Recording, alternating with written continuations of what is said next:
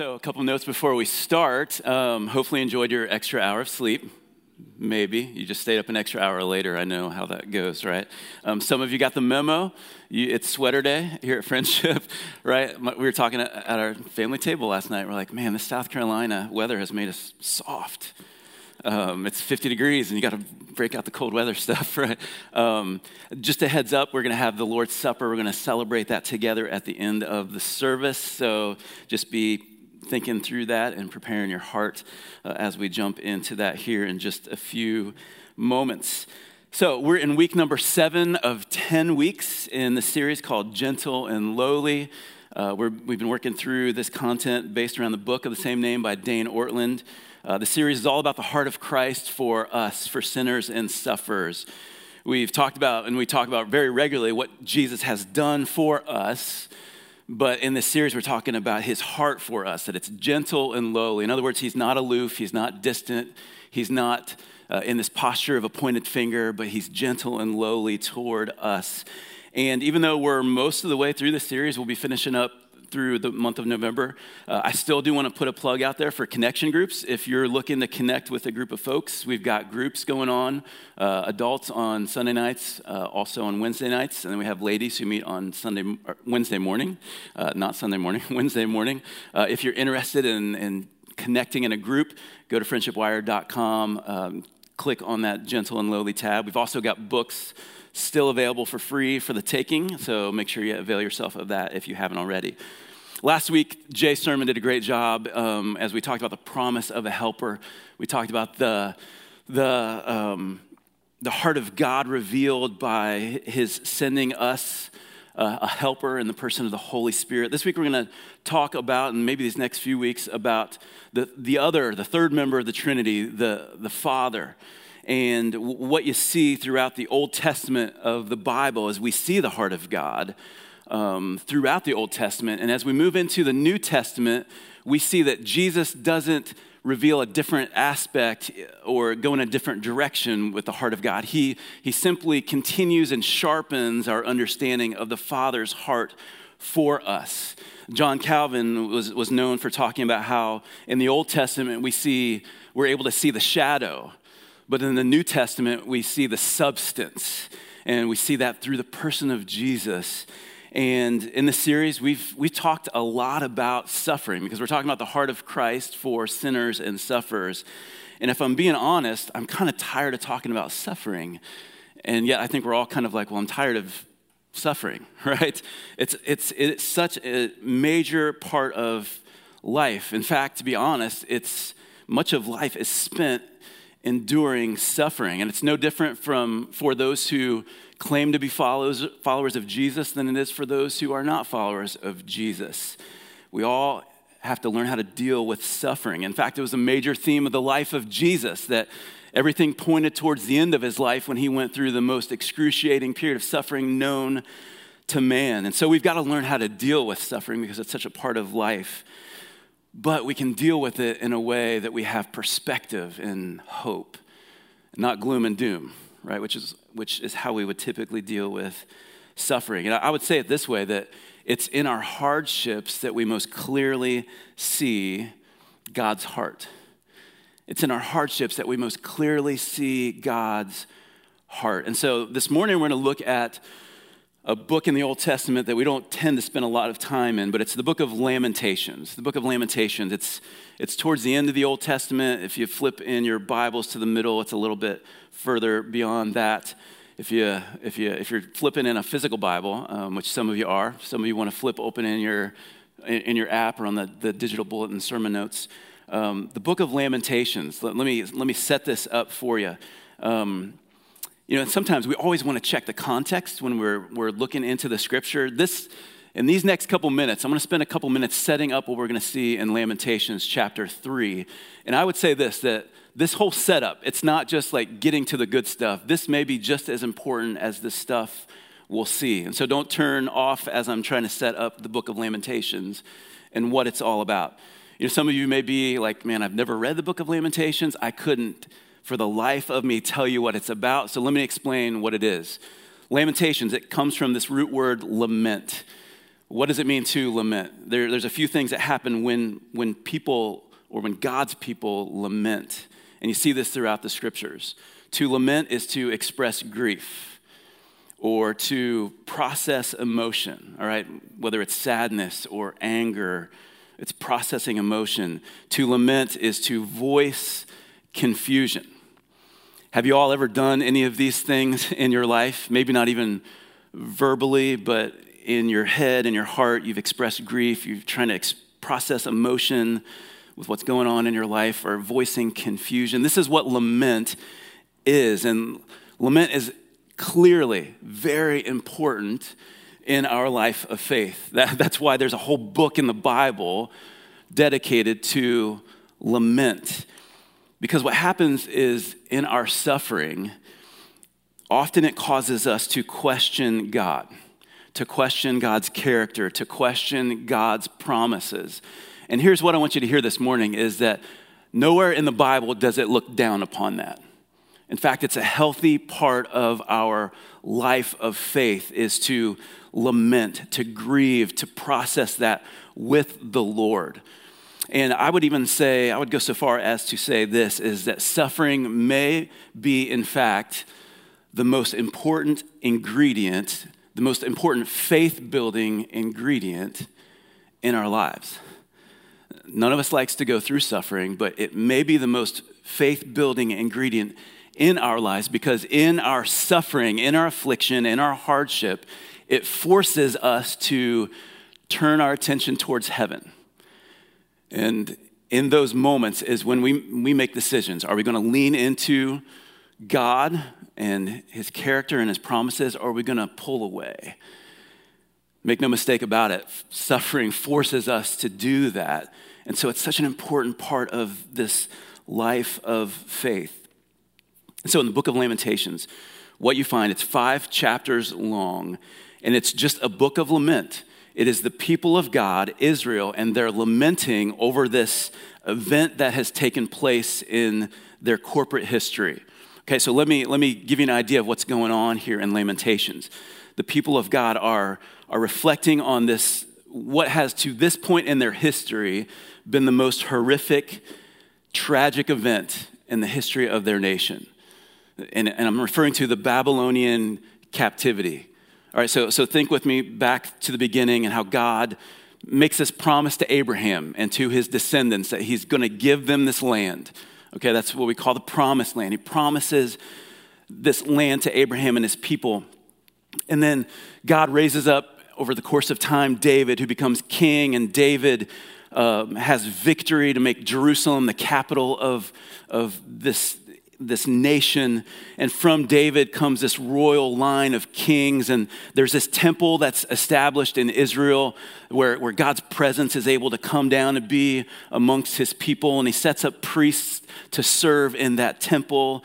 And all these things, God is building his people in his nation, and yet he's warned them about their sinfulness and their rebellion against him. And what happens is, after 500 years of history, all of that is gone.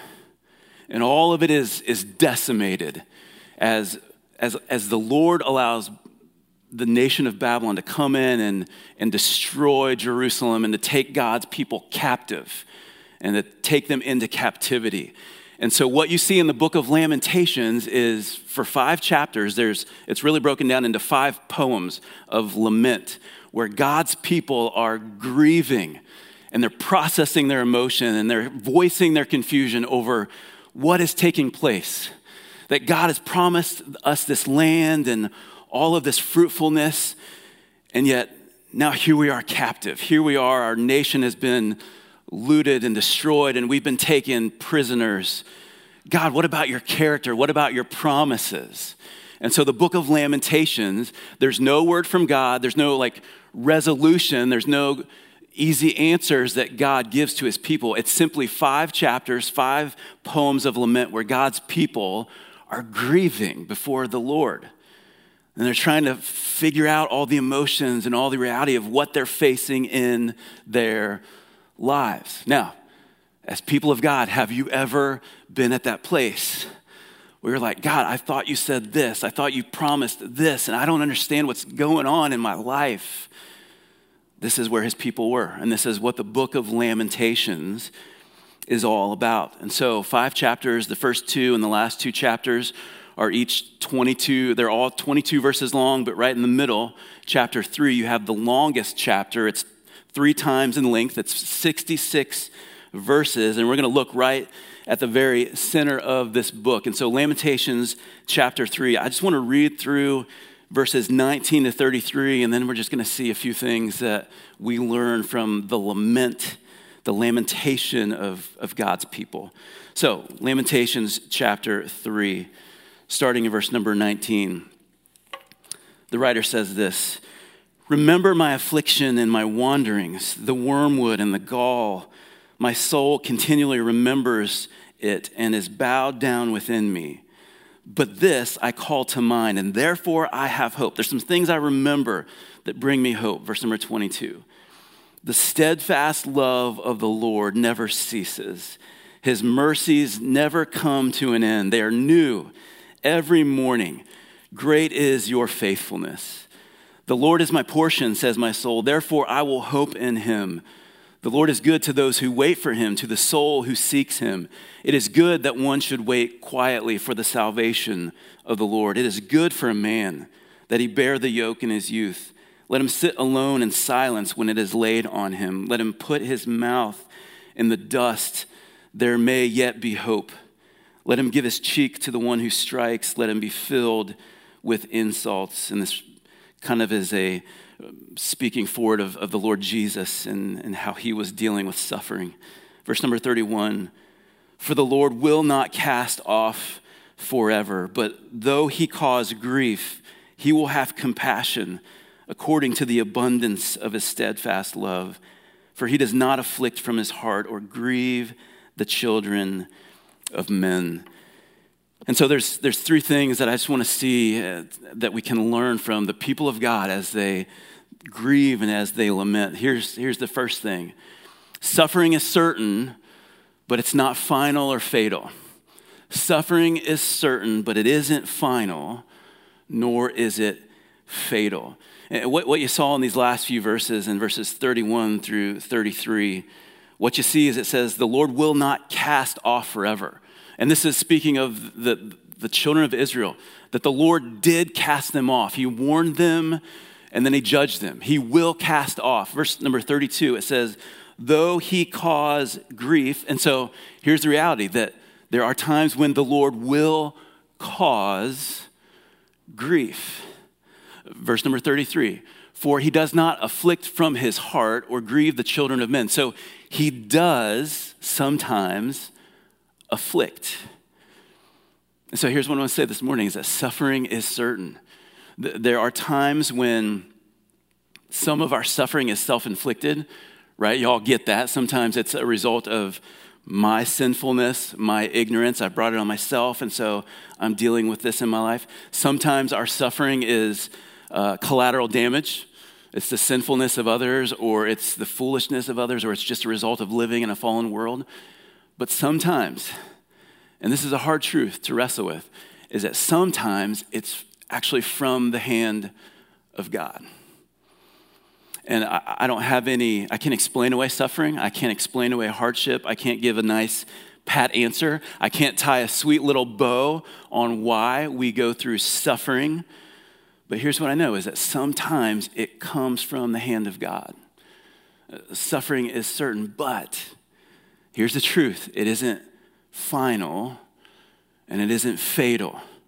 It isn't final. It isn't fatal. To God's people, it isn't final. It isn't fatal. It's only part of your story, but it's not the whole of your story. It's not the end of your story. And I want to remind you of Jesus in Hebrews 12, where it says that for the joy that was set before him, he endured the cross.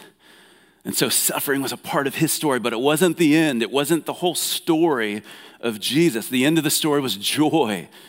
but it was part of his story. And for us, for the people of God, listen, I want to make sure this is clear, that entrance into the family of God, the people of God, it's not something that we just inherit from our parents. It's not something that is just a right that we have because we go to church. No, to be part of the people of God means you must be in Christ. That means that you possess a personal faith in Jesus. And I want to make sure that is clear. Because when you put your faith in Jesus, you become a part of God's people. And for God's people, suffering is never final and it's never fatal. It's not the end of your story. And I want to just read you a couple verses that you know and we hear often. And yet I think the reason that we hear them often is because we need to hear them often. So I want to read to you Romans chapter 8, verse 28 that says this: "We know that for those who love God, all things work together for good, for those who are called according to his purpose." When he calls you to himself, you put your faith in him and you love him. He says that all things work together for good, even your suffering. 2 Corinthians 4, 16 and 17, another such an important verse that we need to hold on to. It says this, verse 16, "So we do not lose heart, though our outer self is wasting away." And how many amens can I get? I literally stepped up into the booth this morning. I was like, oh man, old man knees. I've got these old man issues. Old man is wasting away. Moving right on. Here's the part that you take hope in, is that our inner self is being renewed day by day for this light, momentary affliction. Don't miss that. You ever feel like your suffering is going on and on and on and there's no end to it? Paul says our light, momentary affliction, people of God, brothers and sisters, our light, momentary affliction is preparing for us, or another translation, is working for us an eternal weight of glory beyond all comparison. Here's what the scriptures tell us plainly, is that even in our suffering, even in our hardship, even in our affliction, there is work being done. There is important work being done. God's work is being done in your circumstances, in your events, as he's weaving those things together for your good and for his glory. But he's not just working in these events, he's working in you. He's working in you. He's preparing something in you. He's preparing for us an eternal weight of glory. And so suffering, it is certain, but for the follower of Jesus, it isn't final and it isn't fatal. Here's another thing that we learn from the lamenting people of God, is that God doesn't afflict from his heart. He may afflict, he may cause grief, but he doesn't afflict from his heart. And I want to look back again at verse number 33 that says this very thing: "For he does not afflict from his heart or grieve the children of men." So I really appreciate this book and the reading over these few chapters that we're kind of covering today. There was this new kind of learning that I had, and it was from, I love my dead old guys, my old theologians, Thomas Goodwin, Jonathan Edwards. They talked about this idea. I'd never heard this terminology before, but it helps me. They talked about God's strange work versus his natural work. All right, so strange not in terms of like weird, but like it's alien to him. It's not the thing that is most natural to him. Let me read you a quote to kind of help put this in context. From the book, Dane Ortlund said this: the only one who, I think I left out a word there, the only one who rules and ordains all things brings affliction into our lives with a certain divine reluctance. He's not reluctant about the ultimate good that is going to be brought about through that pain. That is indeed why he is doing it. But something recoils within him in sending that affliction.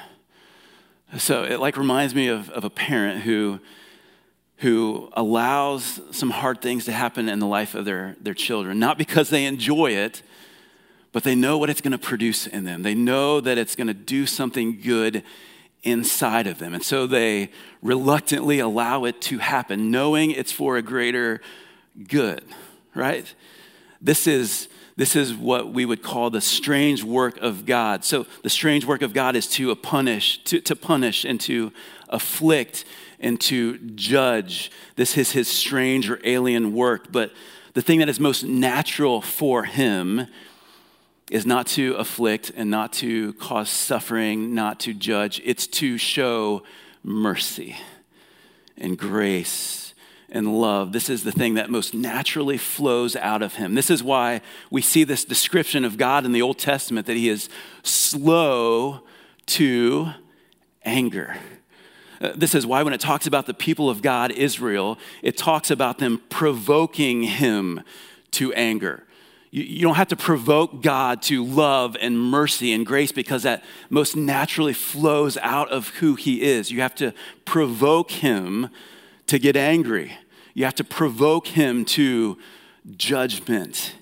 This is his most natural work. Jeremiah 32, verse 41, the heart of God is described here. He says, I will rejoice. He's talking about the restoring work of his people. He says, I will rejoice in doing them good, and I will plant them in this land in faithfulness with all my heart and all my soul. You know what he says flows out of his heart? It's not anger, it's not judgment, it's not affliction, it's not grieving you.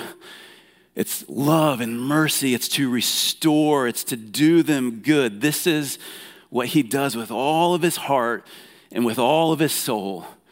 And so there may be times when he brings affliction. There may be times when he brings grief, but he doesn't do it from his heart.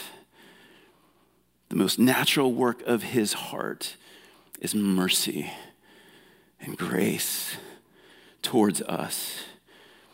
And this flows right into the third thing that we see from the people of God as they lament, as they mourn, is this, that God's mercies always follow.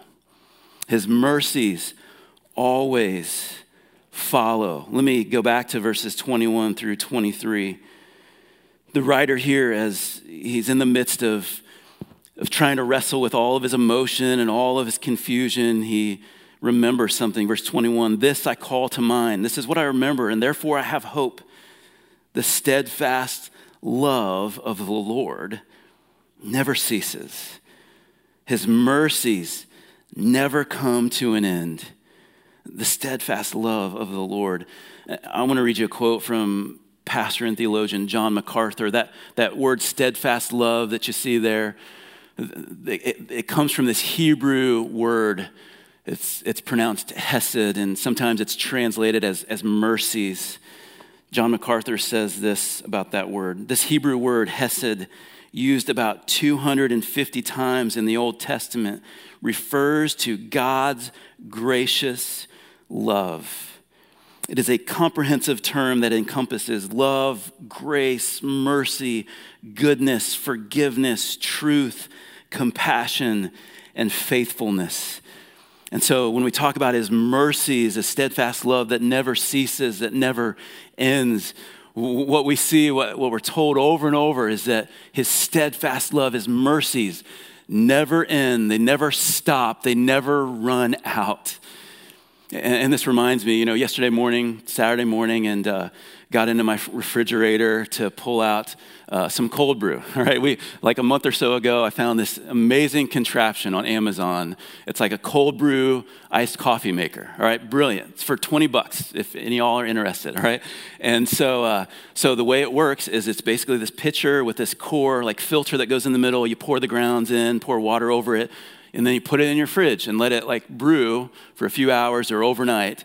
And so, we've just become dependent on, this cold brew maker. So I come to the fridge on Saturday morning. It's the weekend. I need my coffee. I open the fridge and there's no cold brew. And my wife was like, oh no, I forgot to brew some more. I'm sorry, I failed you. I was like, it's okay. I can just make it another way or find some other means of survival. All right. Apparently I survived. So I went in this morning, I'm like, oh, it's brewed, but there's too much work. We'll get to it later. But I just thought of that because there comes a point, you you fill up this pitcher, and throughout the week, it just slowly like depletes, it diminishes, and it gets to this point where like, okay, not enough for a full cup. And so we have to brew some more. We have to make some more. And I just was thinking about like the mercies of God. Like some of us think that our sinfulness and our foolishness, every time we blow it, it's like we deplete God's mercies. And it's like his grace begins to like run out and slowly like empty. But what the scriptures tell us is they never run dry. We never deplete his supply of mercy and grace. And y'all, I've done some stupid, sinful things in my life, and never once has one drop of his grace and mercy been depleted or diminished. His mercies are full and overflowing, and they never run out.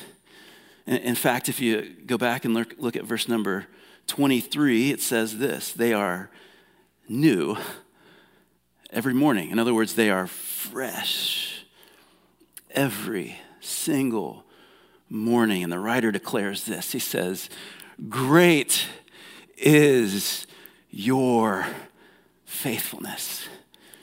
Even in my lack of faith, even in my wandering, even in my suffering, you remain steadfast in your love for me. You remain faithful. Y'all remember that old hymn?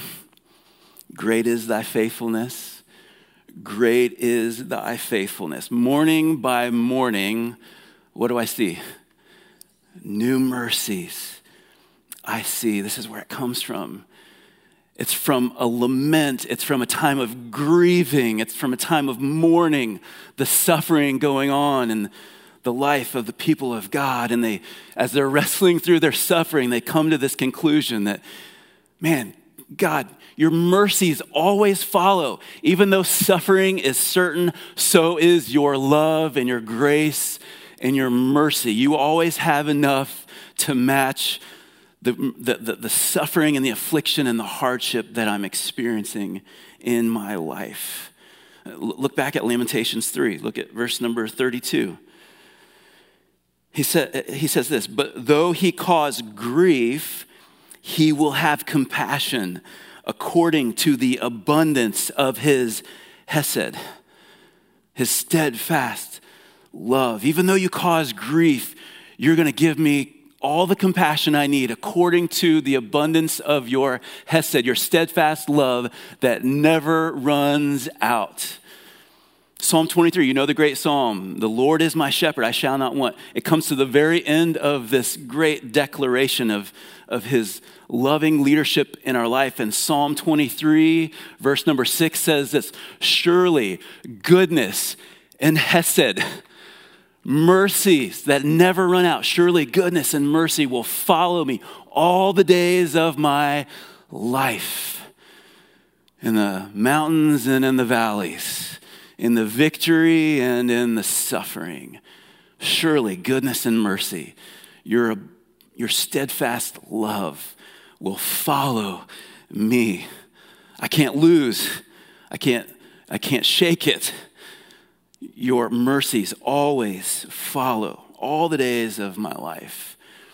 And so when your faith is in Christ, when you have a personal faith in Jesus, God's goodness and his mercies, they follow you in the person of Jesus and through his Holy Spirit in you. And so, how do we live in light of this truth? What do we do in light of what we see in the book of Lamentations? I'm going to give you one phrase. You may have heard this. This isn't original to me, and yet I love this phrase, and it applies so much in what we're talking about here. When you can't see his hand, trust his heart. When you can't see his hand, trust his heart. But you can't trust his heart unless you know what his heart is for you. You can't trust his heart unless you know him. And that is the point of this entire series, is we want to know the heart of God for us. We want to know the heart of Christ for us, that his heart is gentle, that his heart is lowly. It is for us. In his most natural work, his heart overflows in showing us mercy and grace. And so when you go through suffering, when you go through hardship, when you experience affliction, and when you can't see his hand at work, trust his heart. Know his heart for you.